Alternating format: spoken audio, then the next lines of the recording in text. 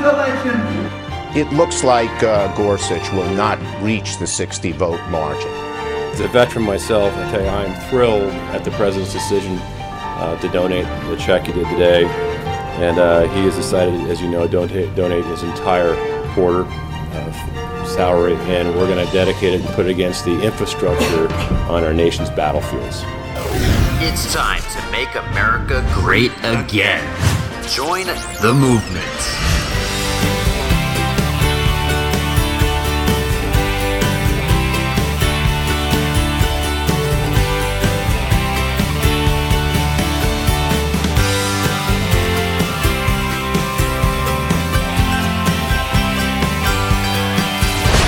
Neil A. Carousso, The Neil A. Carousso Show podcast. Time to dream big. Informative, insightful, and valiant leadership. Telling it the way it is to make a difference.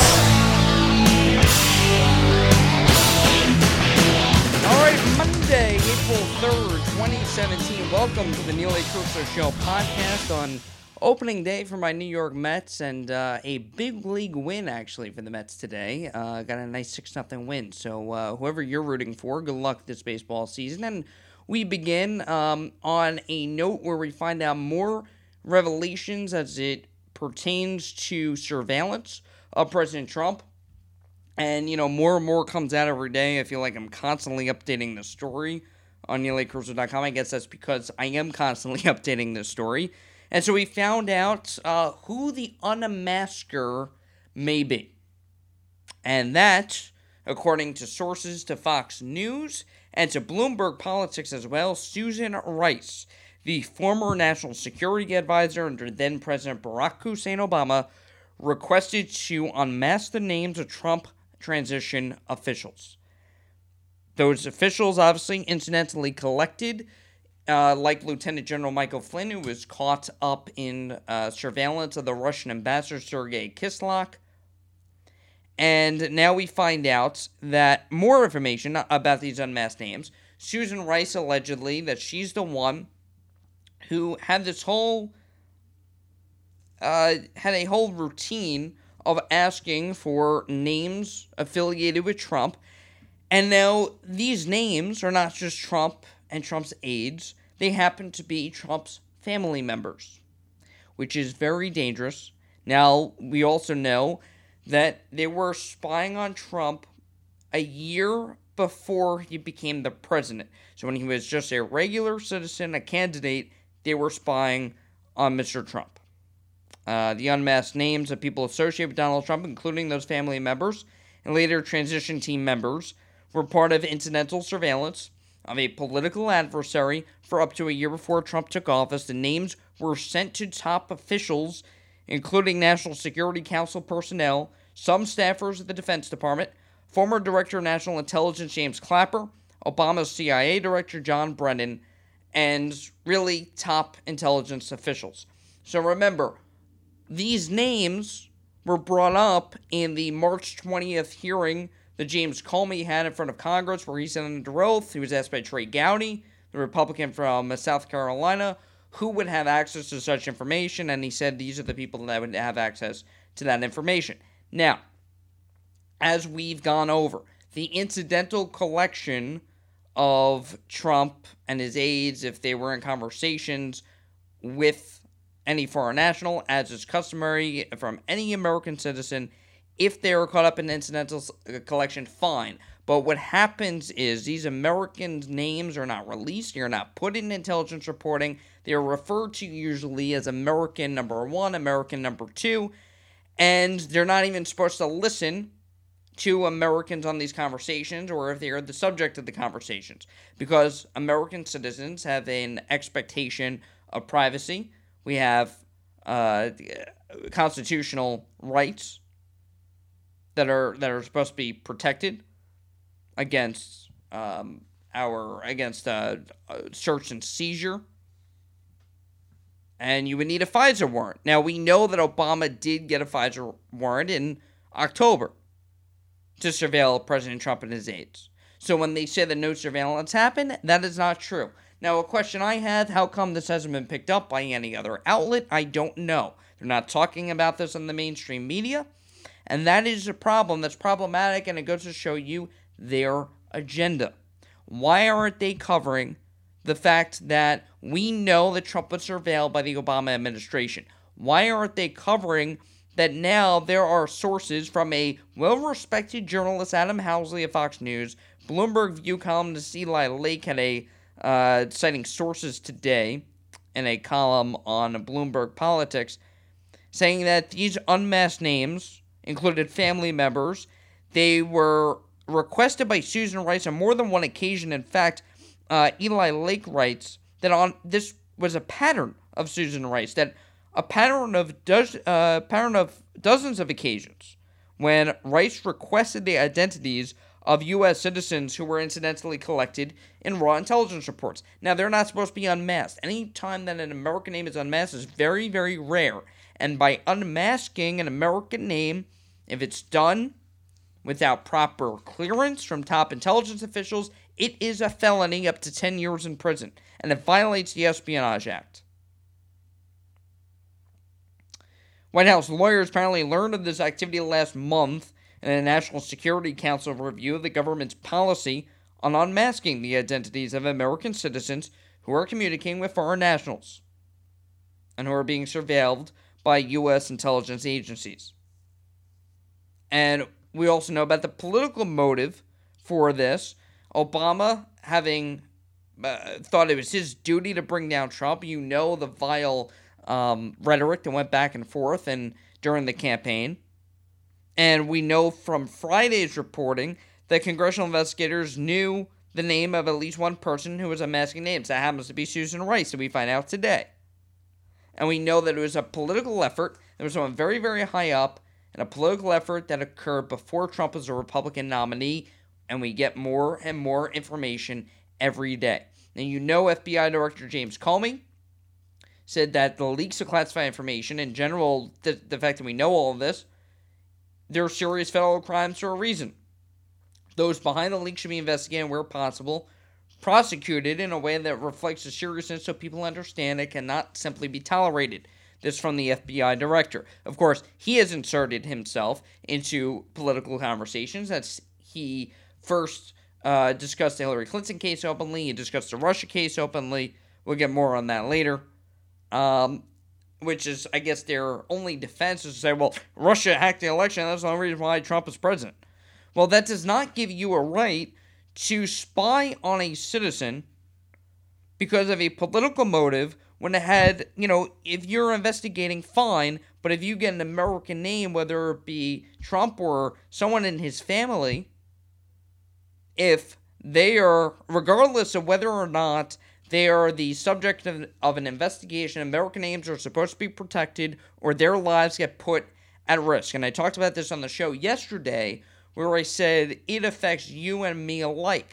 Because now, if this becomes policy where we'll just kind of release American names to anybody, that puts our lives, that puts our family lives in danger. Now, I said families' lives in danger yesterday, not knowing what this bombshell report will come out today, saying that Susan Rice not only asked for the names to be released, but also that it had to do with Trump's family.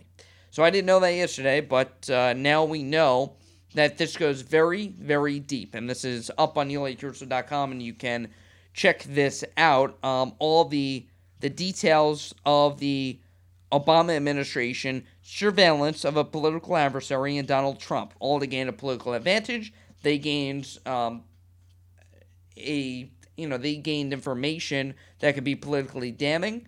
Now, Trump is president anyway, but still, if he lost and this came out, and then of course you had Evelyn Farkas, a former deputy assistant defense secretary. She left in 2015, but she said that she was urging people on Capitol Hill for a investigation, for getting all the intel possible. We know that on the final days of Obama's presidency, he sought a trail of intelligence leaks to leave for intelligence officials to undermine Trump. He expanded the power of the NSA to share globally intercepted personal communications with the government's 16 other intel agencies. This is very well documented. Now, let me just remind you, this is what Evelyn Farkas had to say. And then Evelyn Farkas, the other big story of the day. You actually knew about this attempt to get and preserve information, and full transparency, we're doing some work yourself. Tell us about that. Well, I was urging my former colleagues and frankly speaking, the people on the Hill. It was more actually aimed at telling the Hill people, get as much information as you can, get as much intelligence as you can before President Obama leaves the administration, because I had a fear that somehow that information would disappear with the senior people who left. So it would be hidden away in the bureaucracy, that the Trump folks, if they found out how we knew what we knew about the Trump staff's dealing with Russians, that they would try to compromise those sources and methods, meaning we would no longer have access to that intelligence. So I became very worried because not enough was coming out into the open, and I knew that there was more. We have very good intelligence on Russia. So then I had talked to some of my former colleagues, and I knew that they were trying to also help get information to the Hill. A lot going on today. Yeah. Mark That's why you have the leaking. Exactly. People are worried. Oh, so people are worried, so let's just do everything that we can to undermine the president. And let's just keep leaking. If she left in 2015, I would not be surprised if she is brought under oath, if she is questioned about this, because she left in 2015, and this is the Deputy Assistant Defense Secretary under Obama who is urging political actors to gather intelligence on Mr. Trump, on an incoming administration. So it's very well documented here. And of course, President Trump tweeted out this morning after watching a report on Fox News. This is before the Susan Rice bombshell happened. And people are saying, well, you can't take that credibly. But you know what? President Trump has to tweet that out, because if he doesn't tweet that out, no one's even going to talk about it. And, you know, this is how Chuck Todd on MSNBC on Friday, and this is how the media, this is the type of thing that they're focusing on. Take a listen. It's beyond saying it's in crisis mode. It's on the brink. The question is, on the brink of what? Is it on the brink of collapse? Is it on the brink of becoming a temporarily lame duck presidency? And maybe it feels lame duckish temporarily right now. You've got a stalled agenda. Republicans who have no fear of this president right now. They don't think there's a political penalty to buck him. Obviously, the Russia cloud darkens all the time, and all of it, Andrea, of course, all of these problems right now that they are dealing with front and center are self-inflicted by one person, the President of the United States, who couldn't help himself with a tweet on this wiretapping nonsense, which, of course, is essentially helped unravel 10 days of all things Russia in their part of this story. Then throw in the fact that he's decided to drive a wedge in his own party and go after the Freedom Caucus. Okay, but he's also attacking Democrats at the same time. He's got to go find a governing dance partner, and he's alienating both of his potential dance partners on that front. So on the normal political scale, he's got problems. Throw in the fact that you've got a president who cannot accept the fact that Russia interfered in this election. And until he accepts that fact, this story is going to consume him. And my fear, and Andrea, the question to you is this. The world must be panicked that if this president is tested right now, if Western alliances are tested by a Putin in the Baltics, by North Korea, is the United States prepared to lead in a crisis right now for the world?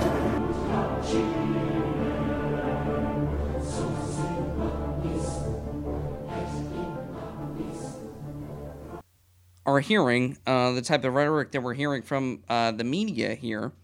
And I apologize, my microphone was off. See, Chuck Todd got me all on a tizzy here, and I'm listening to the dramatic music.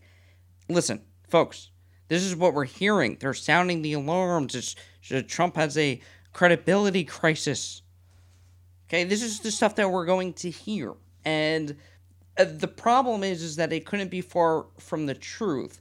And it's a distraction from these felonies that are coming out. And can you have any credibility for Susan Rice when she was the ambassador to the United Nations and she went on the Sunday news shows lying about the Benghazi attack being prompted by a video when we knew that they knew that night because of WikiLeaks and the reveal of the Hillary Clinton emails showing that Susan Rice and the entire Obama administration knew damn well that it was not the result of a video, that attack, that it was a terrorist attack.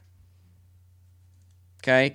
And they're blaming it on a propaganda video, and that night Hillary Clinton is emailing her daughter saying that it is a terrorist attack, that they know what's going on. Unbelievable. Okay, so Susan Rice, we're going to take her. Is she going to make Sunday news show rounds and say, oh, I didn't request names to be unmasked.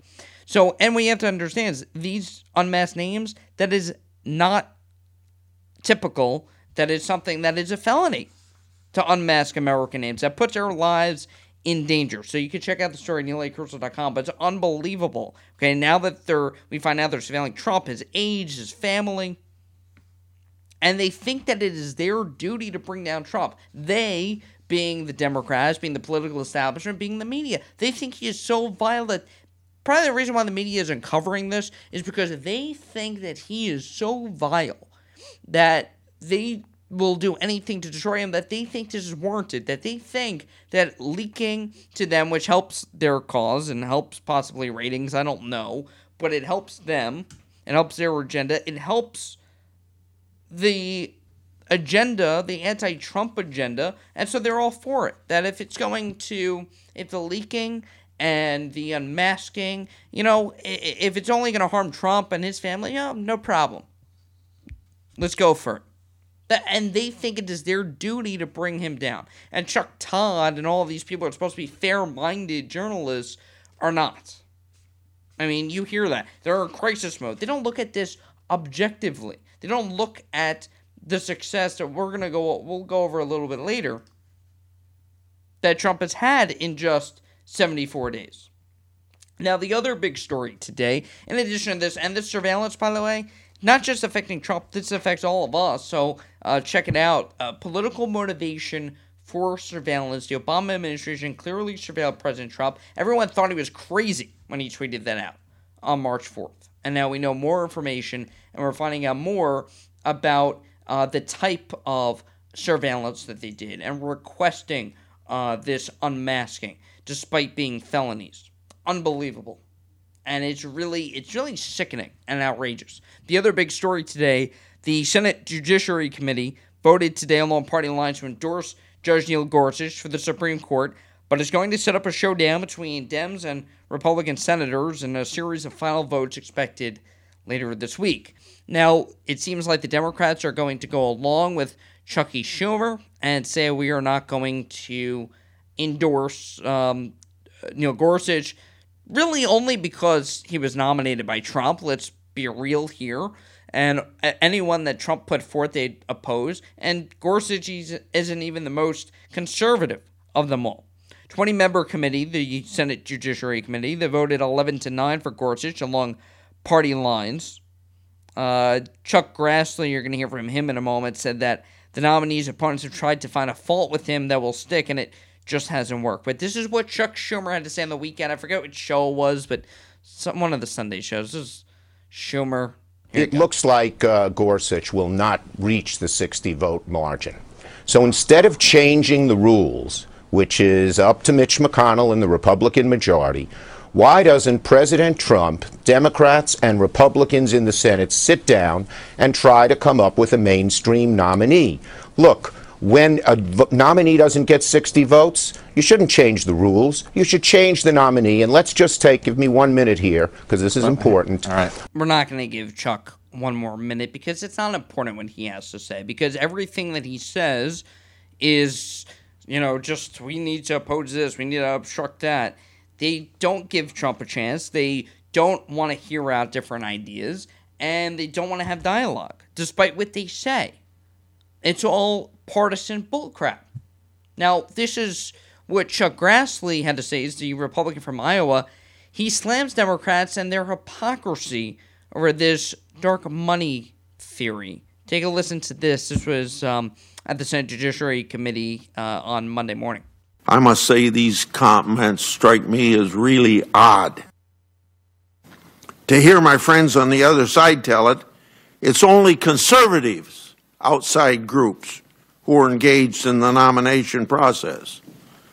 But we all know that isn't true.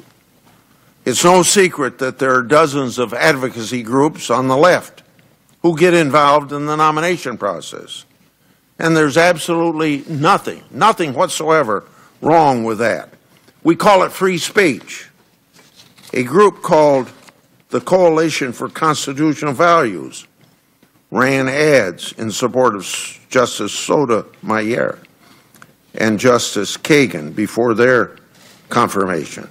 The American Constitution Society touted Justice Kagan as a justice, quote, a justice for every American, end of quote. Where did their money come from?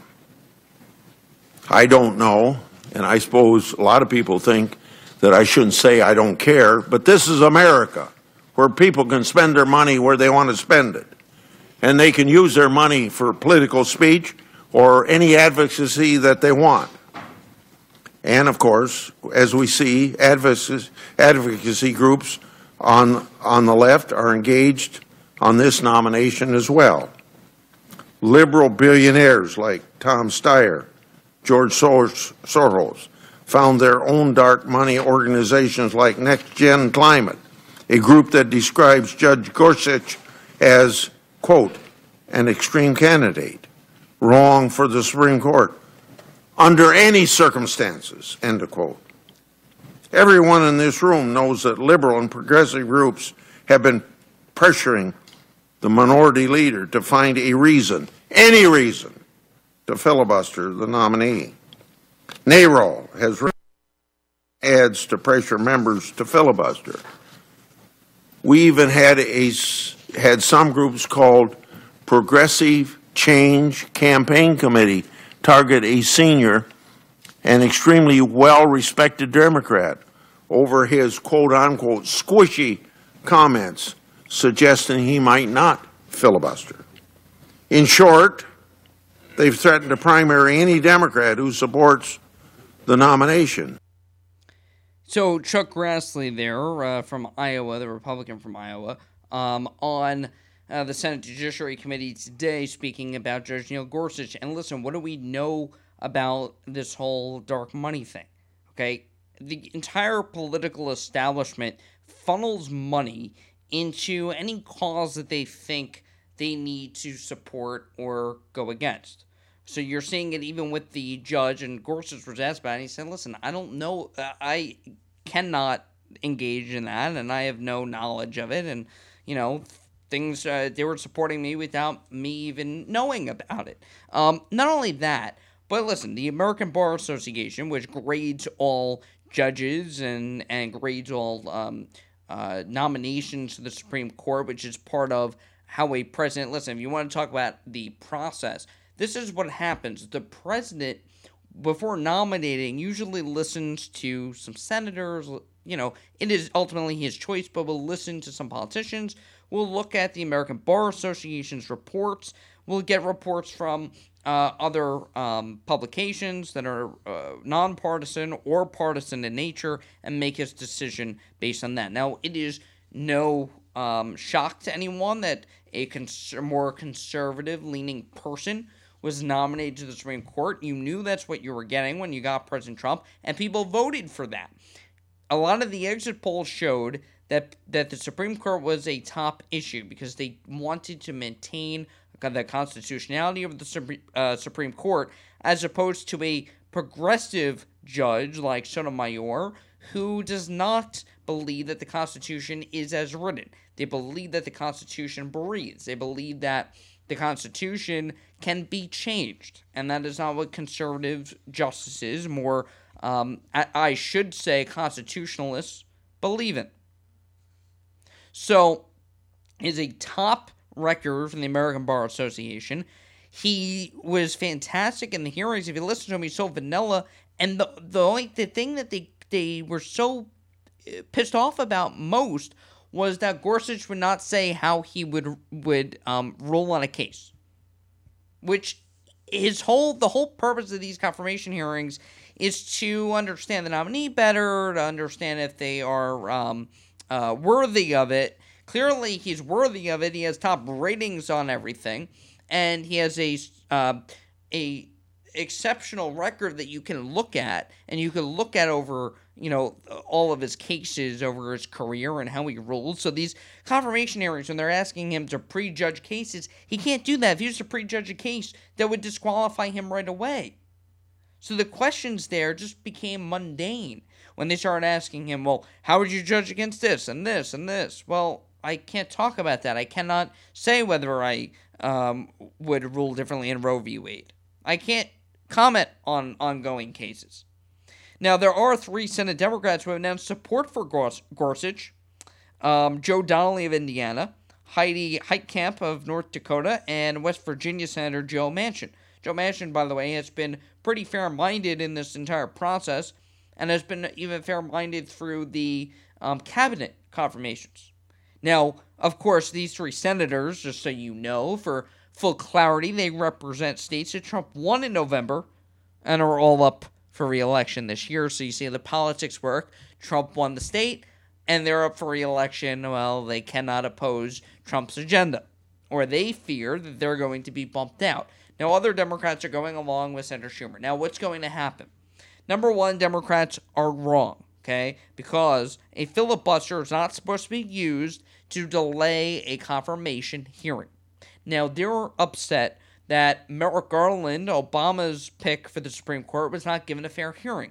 But it was Joe Biden who said that if George W. Bush had a vacancy in the Supreme Court, and it was his last year of a lame duck presidency, he should not nominate anyone.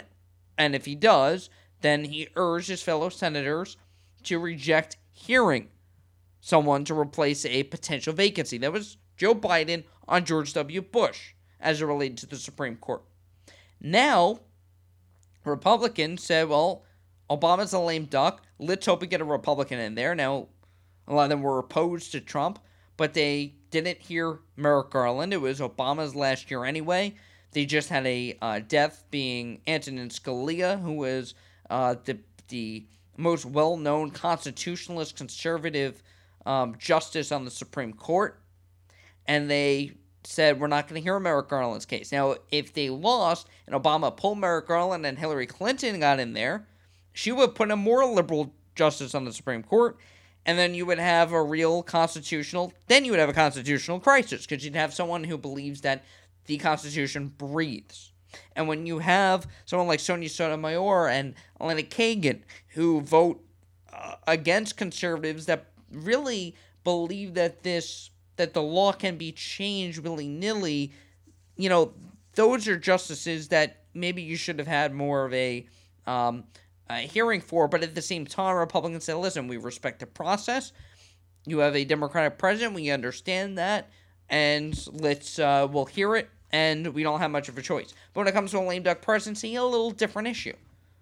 Especially after 8 years of, terrible carnage in our inner cities, of economic crisis under Obama. So Gorsuch is mainstream. Let's not kid yourselves. They just don't want a judge who is more conservative. That don't only vote for a Democrat, and you're not going to get that with President Trump. So move on.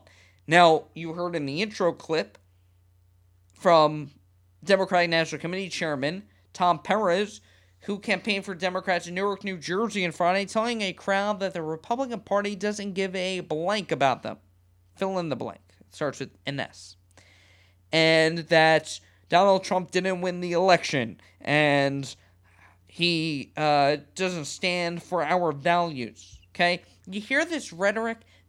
Now, Tom Perez, who has teamed up with the deputy DNC chair and Keith Ellison, are both radical people in the DNC party, and they're going to move far left as they can, unless Hillary Clinton keeps emerging time and time again.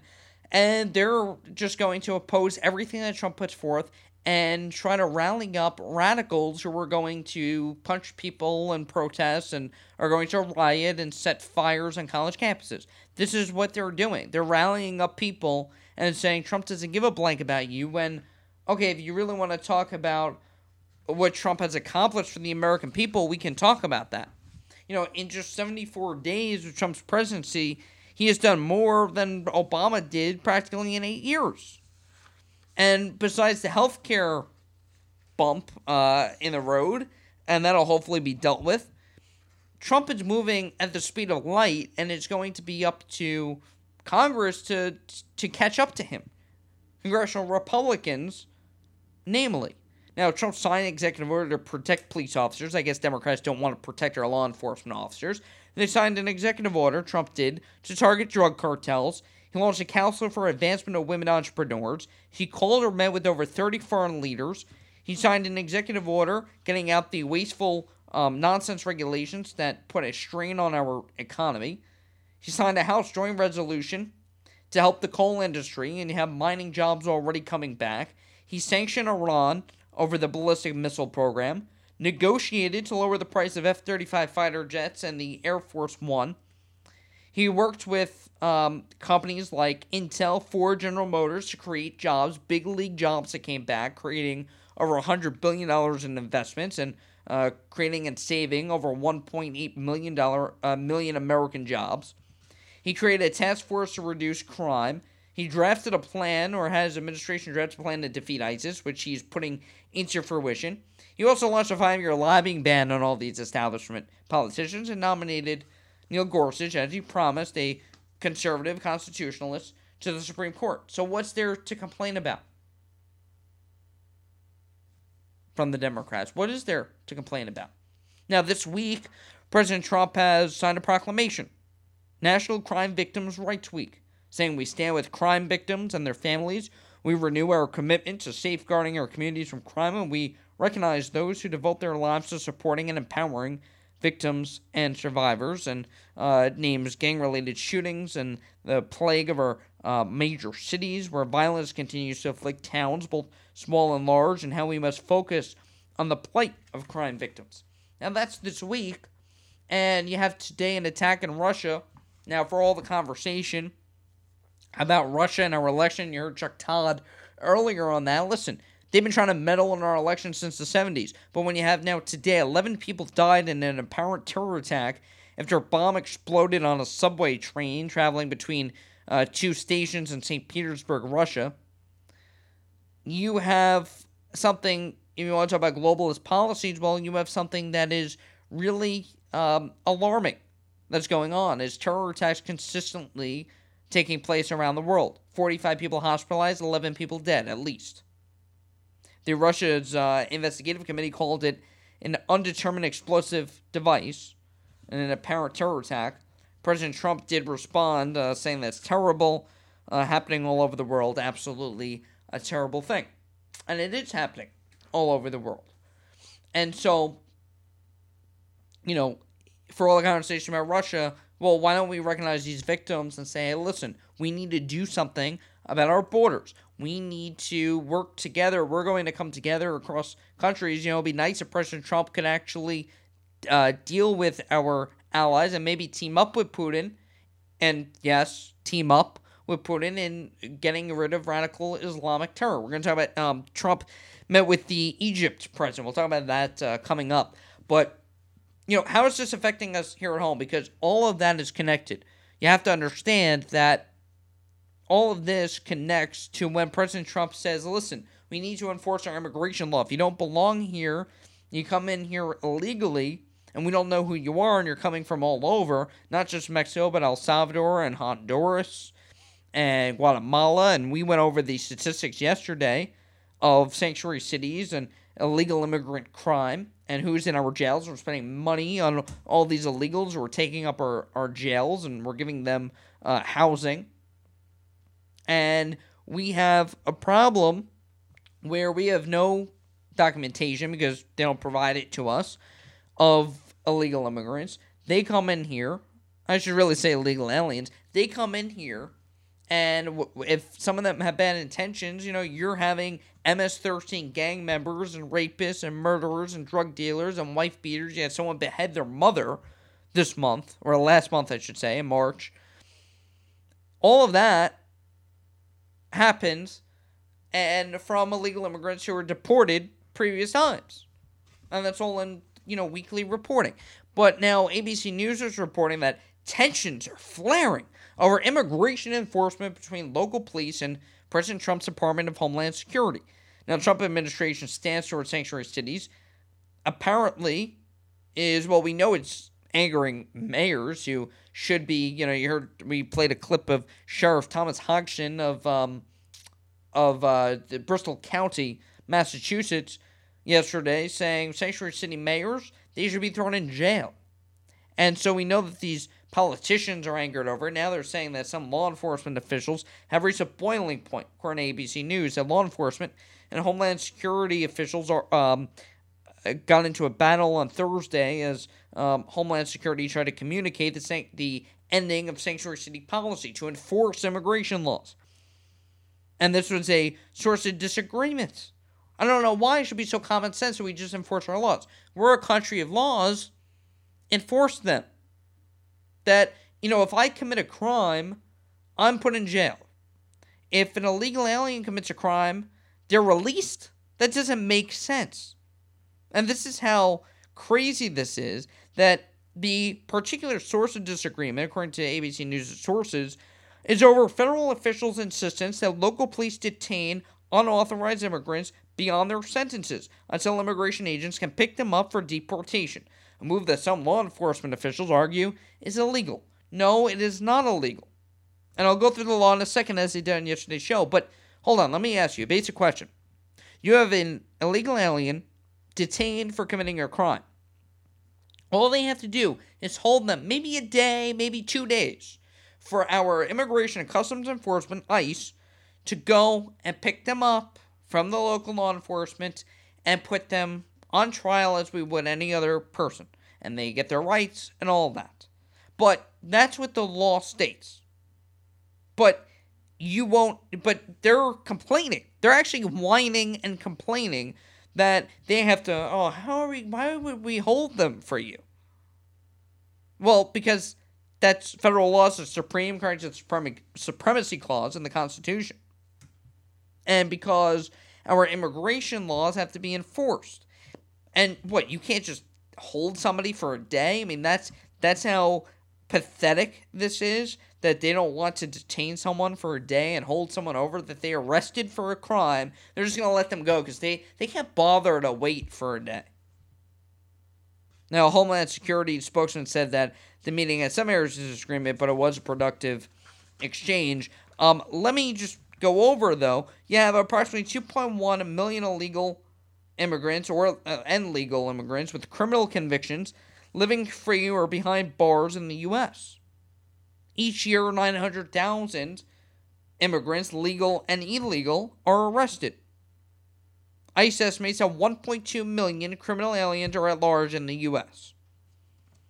And we're opposing enforcing our laws when U.S. Code 1373 states that no state or local entity can in any way restrict its law enforcement officials from communicating with federal immigration authorities regarding an individual's citizenship or immigration status. This was included, by the way, in a law enacted by President Bill Clinton in 1996, the Illegal Immigration Reform and Immigrant Responsibility Act. And Article 4, Section 4 of the U.S. Constitution says that it is the U.S. federal government's responsibility to protect states against invasion. But then you had this on MSNBC. I can't believe they put this crap on there. Al Sharpton, the radical civil rights leader, with New Jersey Mayor Ross Baraka, Newark, New Jersey Mayor, on MSNBC. And listen to this. He compares sanctuary cities to slavery. That's how nuts they are. They're just enforcing the laws has some racial undertone, has nothing to do with race. But take a listen to this nonsense. But the president has gone out of his way, Attorney General Jeff Sessions, saying they actually threaten mayors like you of sanctuary cities. They're going to cut off certain funding. Right. I mean, why are they targeting and how do you respond? Well, I think that them targeting sanctuary cities is a way for them to tell mayors and other folks, around the country, one, that they're sticking to what I think is a very unconstitutional and un-American policy, and trying to intimidate us into being what I've called fugitive slave catchers, to run around and do their bidding in our cities. And if we refuse to do that, then it makes it difficult for them to continue their policy, because they don't have the resources to kind of run down all of the undocumented residents locally. Now, when we talk about undocumented residents locally that have sanctuary in certain cities like Newark and et cetera, we are not just talking about Mexican Americans. I mean, in Newark, we're talking about people from the Caribbean. We're talking about people from Africa. We're talking about people, and I think that they've tried to racial stereotype this as a Mexican border issue when you're giving sanctuary to people from many places who have married and had children in your city. And that's the problem. That is precisely the problem, Al Sharpton. And if you really want to be part of the solution, then you will start having a discussion with people that have disagreements with you and say it is a matter of enforcing our laws so American citizens don't die at the hands of people who do not belong here. And then for the Newark mayor, Ras Baraka, he says that it is, quote, fugitive slave catchers, sanctuary city, anti-sanctuary city policy, in withholding federal funding. That it is comparing that to slavery, seriously? It has nothing to do with race, and Al Sharpton's right about one thing. It doesn't have anything to do with Mexico. And nobody said that it did. Because what did I just say? Where are they coming from? Honduras, El Salvador, Guatemala. Look at the list that was put out, the weekly list, the 2 weekly lists that show that these mayors and city officials are disobeying federal law, and what happens, and who is being arrested by ICE. Murderers, rapists, gang members, drug dealers, all people that do not belong out in a community, and if they were American citizens, they would have to be jailed. But because they're illegal aliens and it fits their political agenda, they need to be supported and protected. It makes zero sense. Explain to me, folks. I mean, it doesn't make any sense to me. How could you not enforce the laws and let American citizens die when you see the stats here? Just this past month, a rape in a high school bathroom, a beheading of a mother, a sexual assault of a 2-year-old, and the list goes on. Unbelievable. Check out our site, by the way, NeilACarousso.com, not just for the surveillance story, but also on sanctuary cities. We lay it out very clearly. It's a matter of common sense, folks. It really is. And the surveillance, unbelievable. And it's really scary and disgusting what's going on. And at least we're talking about it, right? So we're going to come back. We'll tell you about how President Trump's meeting went with the Egyptian president and how it's a massive change from the Obama administration policy. Plus, he threatens China, President Trump does, in how they will deal with North Korea, giving them an ultimatum. Plus, my New York Mets look fantastic today. Opening day, we're 1-0, baby. That when we come back, the Neil A. Carousso Show podcast rolls along on this Monday. Opening up the dialogue. It's the Neil A. Carousso Show podcast. A ranger station. I'd like to report a bear hug. Okay. I put out my campfire and Smokey Bear hugged me. So you drowned the fire, you stirred it, drowned it again, and felt that it was cold? Uh-huh. Yep, he's just letting you know you did good. Bear hug from Smokey Bear. Status update. I'm gonna let you go now. There are many ways to start a fire, but one sure way to put it out. Learn how you can do your part at SmokeyBear.com. Sponsored by the U.S. Forest Service, Ad Council, and your state forester. When it comes to saving money, don't act like a baby. Goo goo gaga. Be the boss and make a budget. I'm the boss, baby. You're the boss of me. I am the boss of you. Are not. M2. Are not. M2. Need a little help? Aren't you gonna do any work? I'm very busy delegating. Create a personalized savings plan. We could share. You obviously didn't go to business school. And get other tools and tips at feedthepig.org. Brought to you by the American Institute of CPAs and the Ad Council. Indoor baseball, anyone? Most party fouls are pretty dumb, but if you decide to drink and drive underage, you could lose your license and your freedom. Learn more at ultimatepartyfoul.org. Brought to you by the National Highway Traffic Safety Administration and the Ad Council.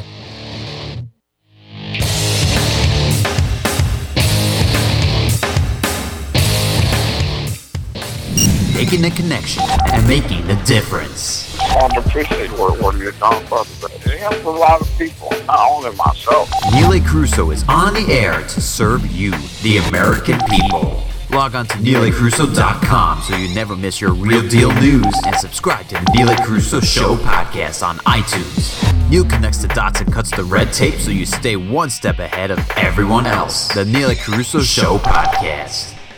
All right, Monday, we roll along on the new week. So, President Trump today met with the Egyptian president, el-Sisi, at the White House, praising him for doing a fantastic job, a quote, fantastic job, and pledging U.S. support. El-Sisi, by the way, and Trump were expected to discuss the two ways that the countries can collaborate in the fight against terrorism, as well as to bolster Egypt's economy. El-Sisi believes that he can eradicate radical Islamic terrorism, and obviously will need the United States support in that. President Trump has said we must eradicate radical Islamic terrorism. Mike Pence has been out there saying that we are going to, and that President Trump is committed to doing that, and everything he that is number one on the list. I mean, it has to be. You see what's going on around the world. And the Egyptian president hailed Trump, vowed to work with the U.S. to, quote, counter this evil ideology that is claiming innocent lives, that is bringing devastation to our communities and nations, and that is terrorizing the innocent people. And that is very, very true. And we saw London, we saw Berlin, we've seen Brussels, San Bernardino, the Boston bombing, the list goes on. And what is it going to take? Is it going to take another 9/11? We've already seen them. It's enough already, and we must defeat this radical group. And it's the ideology that is king in Egypt. It's a key player here. Now, just to give you a little background, Trump and el-Sisi did meet in September during the presidential campaign. El-Sisi was the first foreign leader to reach out to Trump after his November win against Hillary Clinton. Trump had no problem meeting foreign leaders. He met with the Mexican president. He's been very unifying in trying to bring together other nations if they're going to join in defeating radical Islam. Now, a little background here. The military overthrew Egypt's first post-revolution president, the popularly elected Mohammed Morsi, a Muslim Brotherhood member. El-Sisi now has cracked down on political Islamists.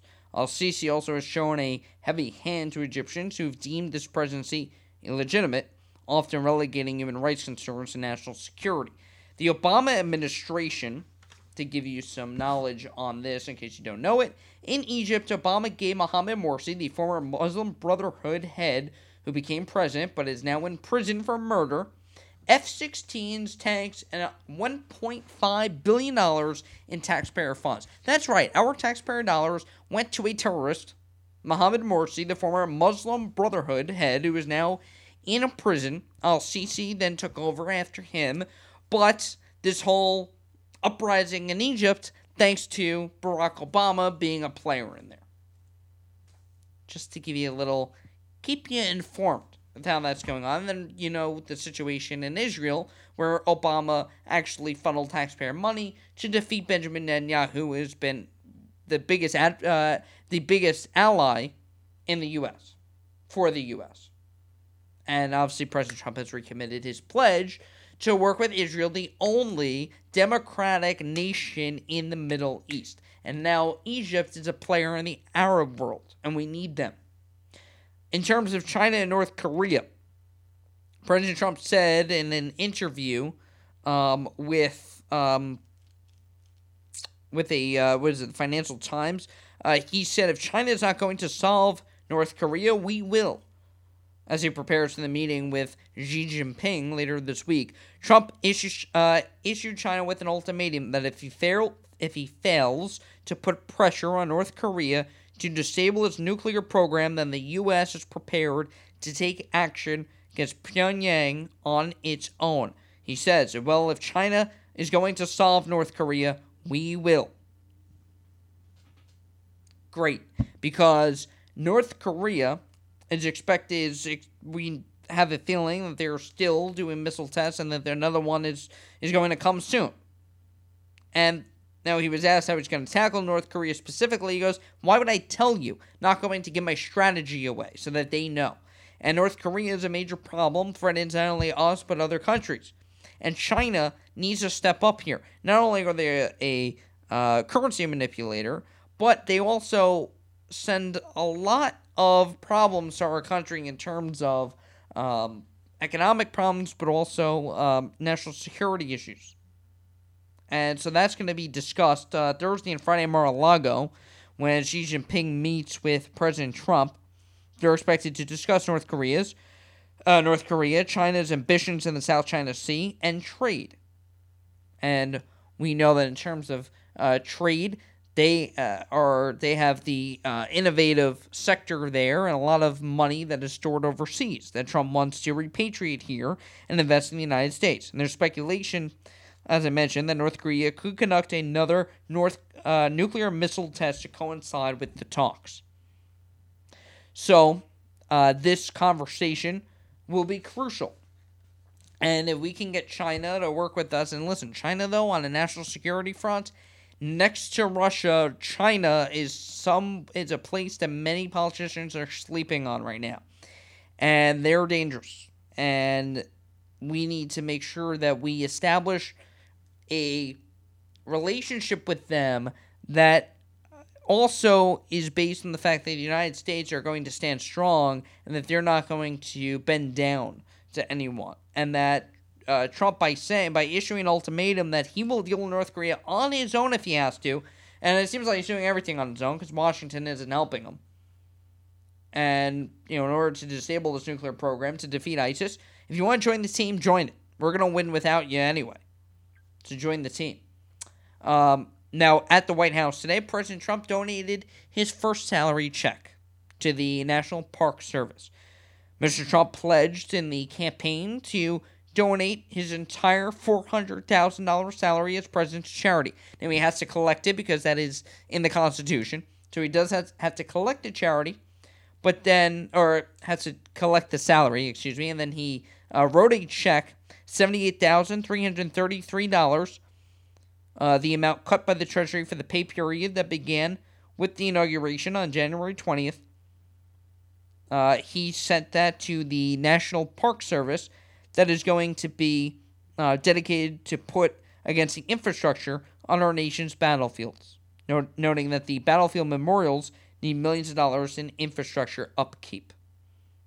So President Trump, not taking a cent, he's not beholden to anyone but the American people who voted him in. And he is accountable to you. So I want to tell you about that. And the nice thing that he did last night, the White House was lit up in the color blue in honor of World Autism Awareness Day. Press Secretary Sean Spicer said last week that it was a promise to the late wife of his friend Bob Wright that he would illuminate the White House in blue if he won the election, to urge Americans to support those with autism spectrum disorders, to understand the challenges they face, and to do what they can do to support individuals with autism, which is all too common today, and in the fight against that, which is way too common. Many people born with autism, and it's really a sad issue that many people face, different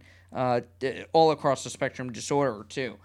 So President Trump did a nice thing on that. So I did want to mention that. But a lot going on in terms of surveillance. And listen, that's going to be the main story this week. As we get more details, Susan Rice, amazingly, she's the one that's pushing the Benghazi video. And we find out that she's the one, according to sources, that unmasked names not only Trump and his aides, but his family, putting lives at risk So check out that story at NeilACarousso.com. What a game, by the way, today for the New York Mets, who won 6-0 on opening day. My Mets. Nice win. Syndergaard looked good. Had to get my sports in there because I love my Mets. So I was very happy. It's like a holiday for me, opening day. And by the way, just one last note before we do finally close things out. The Country Music Awards last night, fantastic. No politics, just good music, wholesome music, and jokes that were not aimed to harm at all. That's what the celebrity snowflakes should be doing. Just stick to what you do, entertain. And it was all fun, all in good fun. We'll continue. We'll stick to the politics, because that's what we do on here. So we'll see you tomorrow on the Neil A. Carousso Show podcast. Check out NeilACarousso.com. Until then, God bless you. God bless America. The Neil A. Carousso Show podcast is a production of Carousso Enterprises, engaging, informing, and entertaining. Passion-driven, factual content that makes a difference. Following Neil A. Carousso on social media. And log on to NeilACarousso.com to sign up for Carousso's comments, newsletters, and be the first to know.